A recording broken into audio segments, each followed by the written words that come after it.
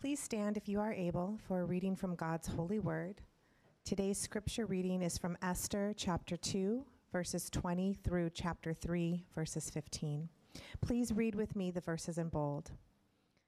Esther had not made known her kindred or her people as Mordecai had commanded her, for Esther obeyed Mordecai just as when she was brought up by him.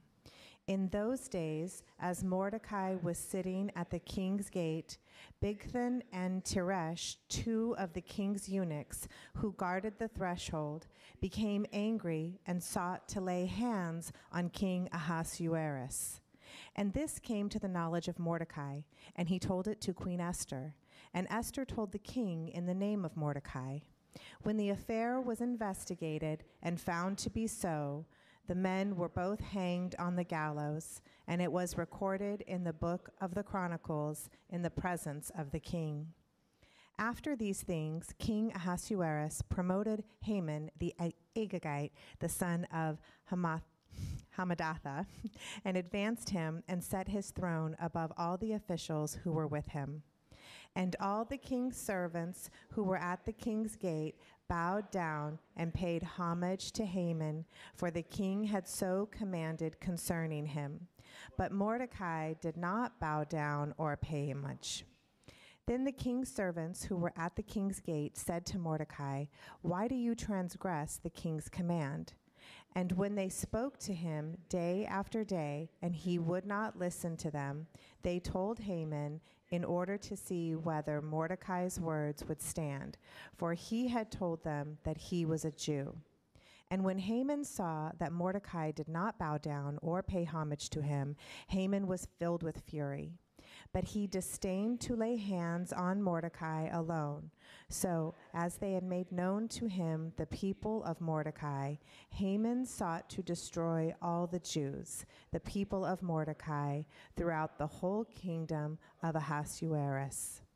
In the first month, which is the month of Nisan, in the 12th year of King Ahasuerus, they cast pur, that is, they cast lots, before Haman day after day. And they cast it month after month till the 12th month, which is the month of Adar. Then Haman said to King Ahasuerus, "There is a certain people scattered abroad and dispersed among the peoples in all the provinces of your kingdom. Their laws are different from those of every other people, and they do not keep the king's laws, so that is not to the king's profit to tolerate them. If it please the king, let it be decreed that they be destroyed, and I will pay 10,000 talents of silver into the hands of those who have charge of the king's business, that they may put it into the king's treasuries." So the king took his signet ring from his hand and gave it to Haman the Agagite, the son of Hammedatha, the enemy of the Jews. And the king said to Haman, "The money is given to you, the people also, to do with them as it seems good to you." Then the king's scribes were summoned on the 13th day of the first month, and an edict according to all that Haman commanded was written to the king's satraps and to the governors all over the provinces and to the officials of all the peoples, to every province in its own script and every people in its own language. It was written in the name of King Ahasuerus and sealed with the king's signet ring. Letters were sent by couriers to all the king's provinces with instructions to destroy, to kill, and to annihilate all Jews, young and old, women and children, in one day, the 13th day of the 12th month, which is the month of Adar, and to plunder their goods. A copy of the document was to be issued as a decree in every province by proclamation to all the peoples to be ready for that day. The couriers went out hurriedly by order of the king, and the decree was issued in Susa, the citadel. And the king and Haman sat down to drink, but the city of Susa was thrown into confusion. This is the word of the Lord.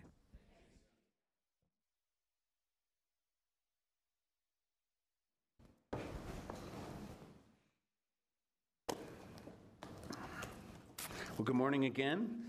If it's your first time or one of your first times with us, my name is Brad. I'm glad you're here or tuning in online. I'm one of the pastors here. And you've joined us in our series that we're calling unexpected beauty. The second half of the summer, we're looking at the book of Esther, which is one of two books in the Old Testament named for a woman. And this morning, a sermon called Bad Blood in the 3rd chapter of Esther. Let me read to you some famous words. Two houses, both alike in dignity, in fair Verona where we lay our scene. From ancient grudge break to new mutiny, where civil blood makes civil hands unclean. From forth the fatal loins of these two foes, a pair of star-crossed lovers take their life. They're famous words. They are the opening lines of Shakespeare's Romeo and Juliet. And the opening lines of Romeo and Juliet let you know that something happened in history long before these two young kids met at a party and fell in love at first sight. In fact, there is an ancient grudge, it says, an ancient grudge between their families. Romeo is a Montague, and Juliet comes from a family called Capulet, and there has been bad blood between Montagues and Capulets, and that means that Romeo and Juliet's love is doomed before it begins.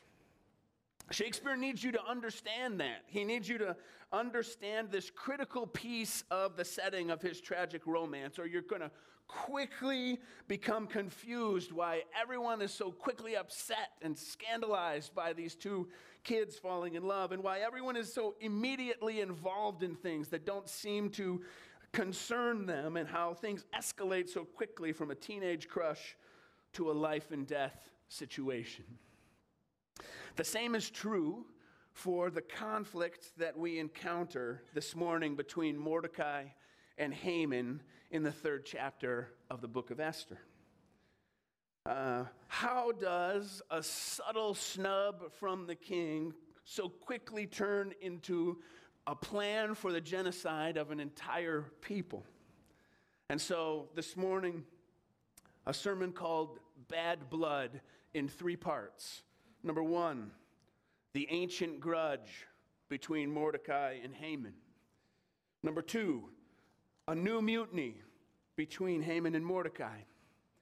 And number 3, the star-crossed love of God. An ancient grudge between Haman and Mordecai. As soon as you are introduced, if you're watching Romeo and Juliet or reading it, as soon as you're introduced to Romeo as a Montague and realize that Juliet is a Capulet, you're supposed to understand that there's nothing but trouble ahead. The same is true for Mordecai and Haman. In Hebrew writing, the characteristic described when a character is introduced in the story is usually key to understanding what the author believes their role in the plot is going to be. So, for example, in the New Testament, when we're introduced to someone that we're told or introduced to as a woman caught in adultery, this is not the only thing that can be known about this woman, but we're not told her family name or her occupation because her role in the story that's about to be told doesn't concern those things.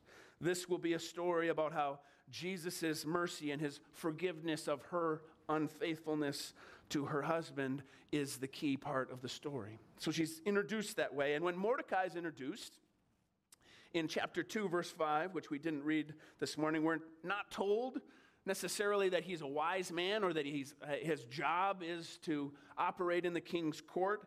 Although those things are true, what we're told is that he's a Jew of the tribe of Benjamin. And again, when Haman is introduced this morning in chapter 3, verse 1, we don't learn about his hobbies, and we're not told what school he went to educate himself to be a part of the king's court. Those things might be important, but what we're told is that he is an Agagite. Esther's original audience, those reading this book in the original setting, would immediately understand that there's already bad blood between Mordecai and Haman. There's trouble ahead. Both Mordecai and Haman are from smaller nations that have been conquered and assimilated into the Persian Empire. Haman is an Agagite. Agag was the king of the Amalekites. You can read about him in 1 Samuel chapter 15. And Agag was conquered by a guy named Saul, the first king of Israel. And Saul is of the tribe of Benjamin. So Haman is an Agagite, and Mordecai is from the tribe of Benjamin. These families have a history. The Amalekites have the dubious distinction of being the first people in the world to attack God's people, the Jews, after they were freed from slavery by Moses in Egypt. They were the first to try to destroy God's people. And because of this, God promised Moses that he would completely erase the memory of the Amalekites from under heaven. You can read about that in Exodus 17. It was a promise that God intended to carry out through Saul, the first king of Israel. But Saul was disobedient and refused to destroy Agag when he had the chance. And so ultimately there is a back and forth dispute in which these two families have attempted to destroy one another and wipe each other from the face of the earth. The scripture even says that there would be war between the Amalekites and the Jews from generation to generation. So there's an ancient grudge that underlies everything that happens between Haman and Mordecai. An unresolved conflict that the Persian project, right? The Persian Empire has this policy of assimilation and re-education, and they ignore sort of the history of the people that have come under their rule, and they just attempt to reprogram them, and then everything will be okay. But somehow this assimilation and this re-education has not resolved a generations-old grudge. You can't just ignore it and paper over it. Maybe enough time has passed, you would think, that these two families have simply forgotten about how they literally and quite literally religiously have carried a grudge for generations. Maybe a new philosophy, right? The Persian way will replace all of those old commitments. I think it's clear. I think, my friends, if we learn anything from God's quiet but powerful promise-keeping in the book of Esther, what we'll learn is that it takes God's intervention. It takes his grace to end that kind of commitment, that kind of generational sin. Education alone isn't enough. It's good, but we can't just reprogram prejudice and addiction. Vengeance and vendetta are not a problem of too little information. We have inherited sin from our families. We've inherited sin from our histories. And what we need is not just better information and not just technological improvement, but what we need is to have our hearts remade. We need God to change us. And sometimes we don't realize it. Sometimes we can't see it in ourselves. We see it in the people around us, and we can point to it in their lives. But we don't see it in ourselves. But I think that we can see it pretty blatantly in Mordecai and in the new mutiny that he leads against Haman. A new mutiny in the midst of an ancient grudge. In the first scene in Romeo and Juliet, a guy named Tybalt, who's a Capulet, is so offended that a Montague has shown up and crashed the party that he challenges Romeo to a duel, and by the end of the first scene, 2 people have died. And the casualties, I would say, obviously, have more to do with an ancient grudge than they do with an uninvited party guest.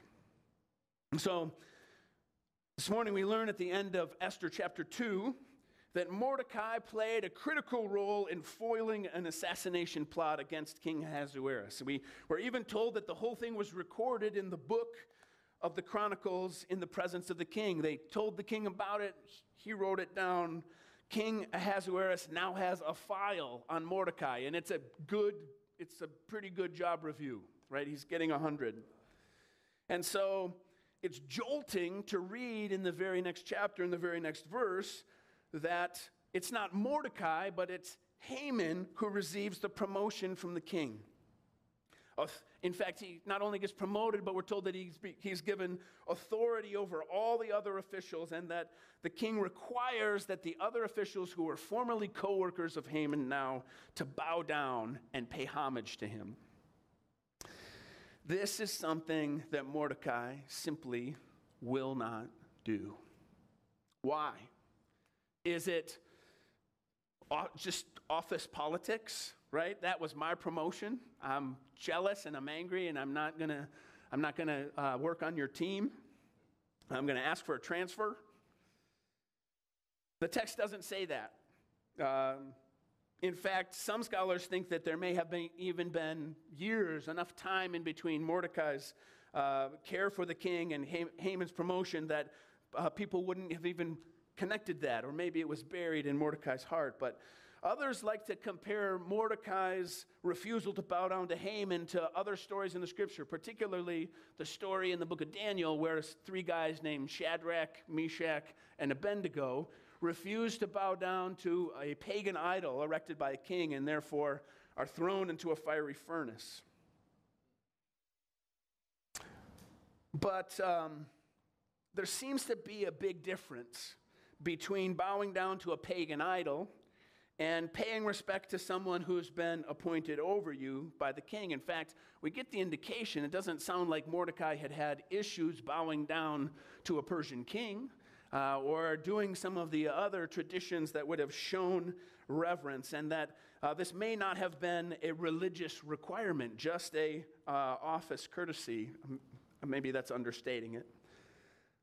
But there seems to be question whether or not we can really say from the text that Mordecai is making some kind of religious stand. Is this faithfulness to his God, to the God of his people from generations? The text doesn't say that. And when you look at the rest of the way that Mordecai has engaged and operated, it calls it into question.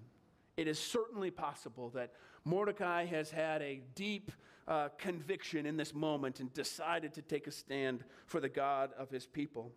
But what we've read before this is that up until this point, he encouraged and he even assisted his cousin Esther's participation in King Ahasuerus' twisted beauty contest / episode of The Bachelor that Daniel talked about last week.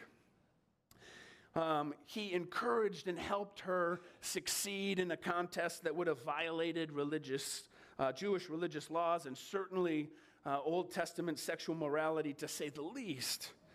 But it seems in that episode that he knew what he was doing, and that what he and Esther could gain was worth the sacrifice and worth the assimilation, that she would conceal her identity as a Jew and not make known her commitments to the God of Israel. But bowing down to Haman was a different story. In the story of Shadrach, Meshach, and Abednego, no one was surprised when these 3 guys took a stand. They had a history of giving witness to the God of Israel. Everyone knew their commitment to Yahweh. And it's possible, again, that Mordecai had a sudden change of heart, but it looks from the text like Mordecai's co-workers were confused because he had approved and he had participated in the other parts of the culture. And so verse 3 says, "Then the king's servants who were at the king's gate said to Mordecai, 'Why do you transgress the king's command?' And when they spoke to him day after day, he would not listen to them, and they told Haman in order to see what Mordecai's words would stand. For he had told them, not that he was upset about office politics, not that he had a deep commitment to the God who is named Yahweh, but that he was a Jew. The only reason the text gives for Mordecai's mutiny is not faithfulness or love to God, but ethnic identity, that he's a Jew. He, according to this thinking, didn't think it was worth outing himself or having Esther out them as a Jew when it came to participating in this sexualized game show culture of the king's court. But being asked to bow down to an Agagite was too much to ask. Isn't that just like us? How we pick and choose when to draw the line. We assimilate and keep quiet when it's most to our advantage, not to be perceived as too passionate about this Jesus guy. And then suddenly becoming immovable in our commitment to Christ when it comes to taking a stand about a particular pet issue. Not that the issue was not worth taking a stand for, but just the inconsistency is what I'm talking about. And the watching world sees that inconsistency. Our neighbors are like Mordecai's co-workers. They can sniff out the difference between a truly held, deep heart conviction and when we're just defending ourselves and our own preferences and cloaking it in some kind of religious commitment. I don't think that the story in Esther is a story about God's people being faithful and therefore expecting a just reward and a rescue. I think the crisis of this story is whether or not God will be faithful to his promise to protect his people and to provide for them, even when at best they pick and choose what parts of his word to follow, and at worst they are wholesale unfaithful to their relationship with him in favor of the advantages that they can gain by playing the game of power and playing the game of wealth and playing the game of sexualization in their culture. And Haman gets it. He understands the message that Mordecai is sending. Verse 6 says that he disdained to lay hands on Mordecai alone. So as they made known to him the people of Mordecai, Haman sought to destroy all the Jews, the people of Mordecai throughout the whole kingdom of Ahasuerus. His response to Mordecai's mutiny is clearly not proportionate to a personal office snub. He's going big. This is a nod to a generational conflict that has been going on between these two peoples. It's an ancient grudge, and this is his chance. He's not just trying to take down a rival. He instead sets about to use the new position that he's been given to destroy an entire people. Mordecai and all the Jews. And finally avenge his own people, right? The Amalekites, for the humiliation that they experienced at the hands of Saul an eon ago. So how does one go about planning a state-sponsored genocide against the people of a personal enemy?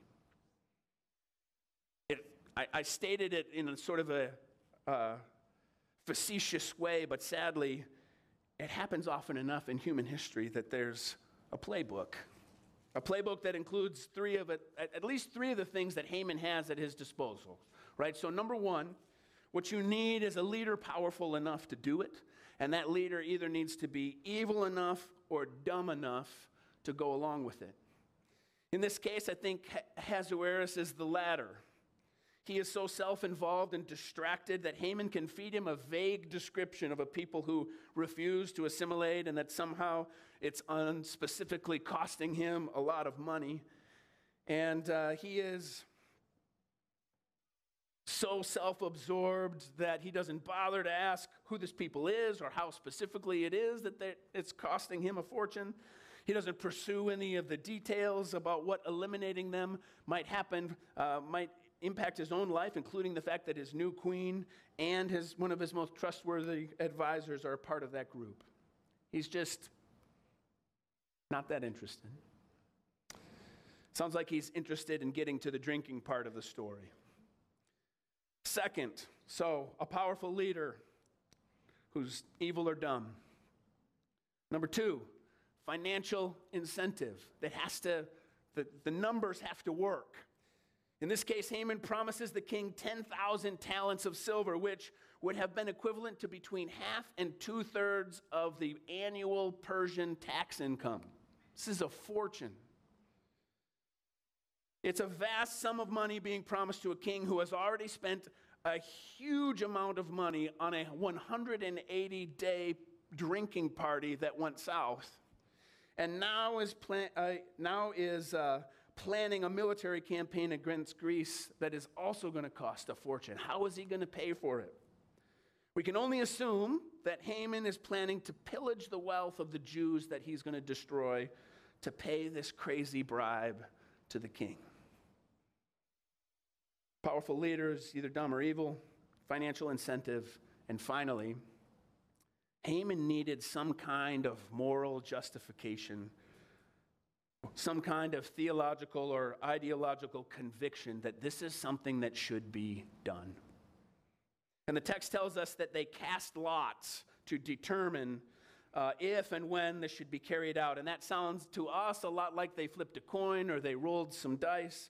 But for Haman, this actually meant that he was consulting the stars, that he was doing some kind of divination, some kind of sorcery in which he was asking the spirit world to guide and affirm his plan. And so it is that by casting lots, the day is set.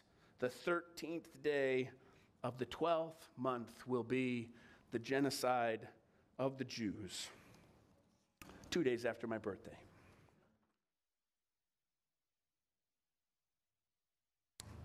But for the star-crossed love of God. We were told at the first sermon in this series that the whole book of Esther is actually the backstory of the celebration of Purim, which is the story of how the Jews were saved from genocide. When Shakespeare called Romeo and Juliet star-crossed lovers, remember that in the prologue? When he called them star-crossed lovers, what he was saying is that the fates were stacked against them. That if you consulted the stars, if you were looking at astrology, that you would find that their path had been blocked, that their path, that their love had been crossed by this ancient grudge that existed between their families before their birth, and that their relationship was doomed before it began. And the same seems to be true in this story for the Jews at this point in the book. It seems that they will, as it were, get what they deserved for abandoning their God. The story in the Old Testament is that they're in exile because they abandoned their faithfulness to their God in Israel and were removed to the Persian Empire. The details of the story in Esther is that Mordecai and Esther seem to be fully participating in the pagan culture around them. And so will this be a story in which God's people get what they deserve for abandoning their God and becoming like the people around them? Well, what is ironic is that God, when we look at it that way, has way more reason to act against the Jews, his own people, who are covenant breakers, than King Ahasuerus really has for acting against the Jews. God has more reason to act against them than King Ahasuerus does. We, God's people, are truly like Mordecai. We have bowed down to so many other things for our own advantage. When it suits us best, we go with the easiest way. Refusing, as it were, to give the God who created us the honor and the glory that he deserves. Refusing to identify ourselves as children of a loving Father, as image bearers of a wonderful Creator. We choose to stand up only when it's advantageous or convenient for us, or when our people, our ideology is in power and it's not dangerous. We choose to, it's actually true in God's case that it does not profit him to tolerate our sin and rebellion. He has a right to be angry with us. His anger is just because it's anger that would be against sin. It's anger that would be against rebellion. It's anger that would be against denial. And that kind of anger is what the Bible calls wrath, just anger against evil and sin. And it's probably no mistake that the Persian name Haman, sounds a lot like the Hebrew word for wrath, hema. In a very real sense, if the Jews were, as Haman has decreed, destroyed, if they were killed, annihilated, and their goods plundered, according to their covenant breaking with their God, they'd be getting what they deserved. But for the star-crossed love of God. Because of God's mercy and love, because he chooses to intervene against fate, because the stars do not determine what will come to pass, but in fact there is a loving Father and Creator sovereignly moving behind all that comes to pass. What Haman has decreed will not be the story for the Jews in Persia.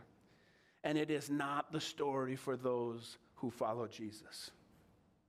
Instead of handing us over like Ahasuerus handed over the Jews to Haman, God hands over his Son, Jesus Christ, in our place.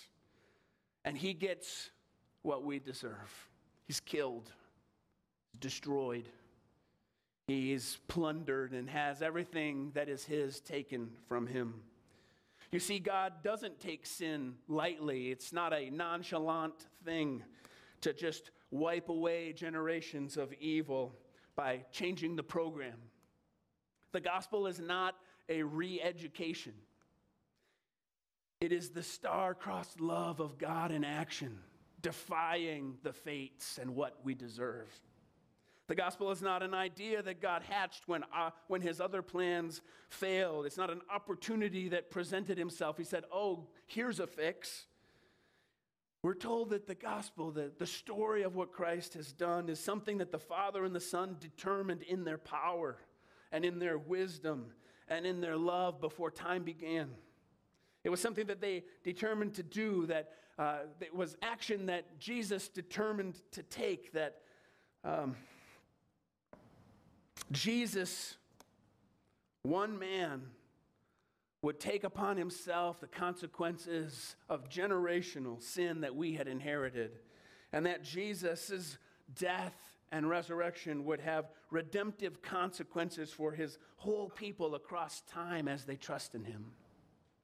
That by faith, each of us might experience the grace of God stepping in front of fate, stepping in front of what we deserve, that each of us might have our hearts remade by watching Jesus receive what we should have received, what should have been ours. And then instead of letters going out to all of the kingdom in every language of Persia announcing the death of the Jews, instead those who believe in Christ become living letters to the world of a loving God.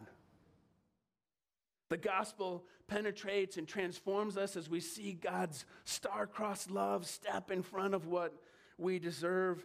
And as we're transformed, we're sent out to a watching world, speaking every language, right? And telling the story of not getting what we deserve, but of the star-crossed love of God.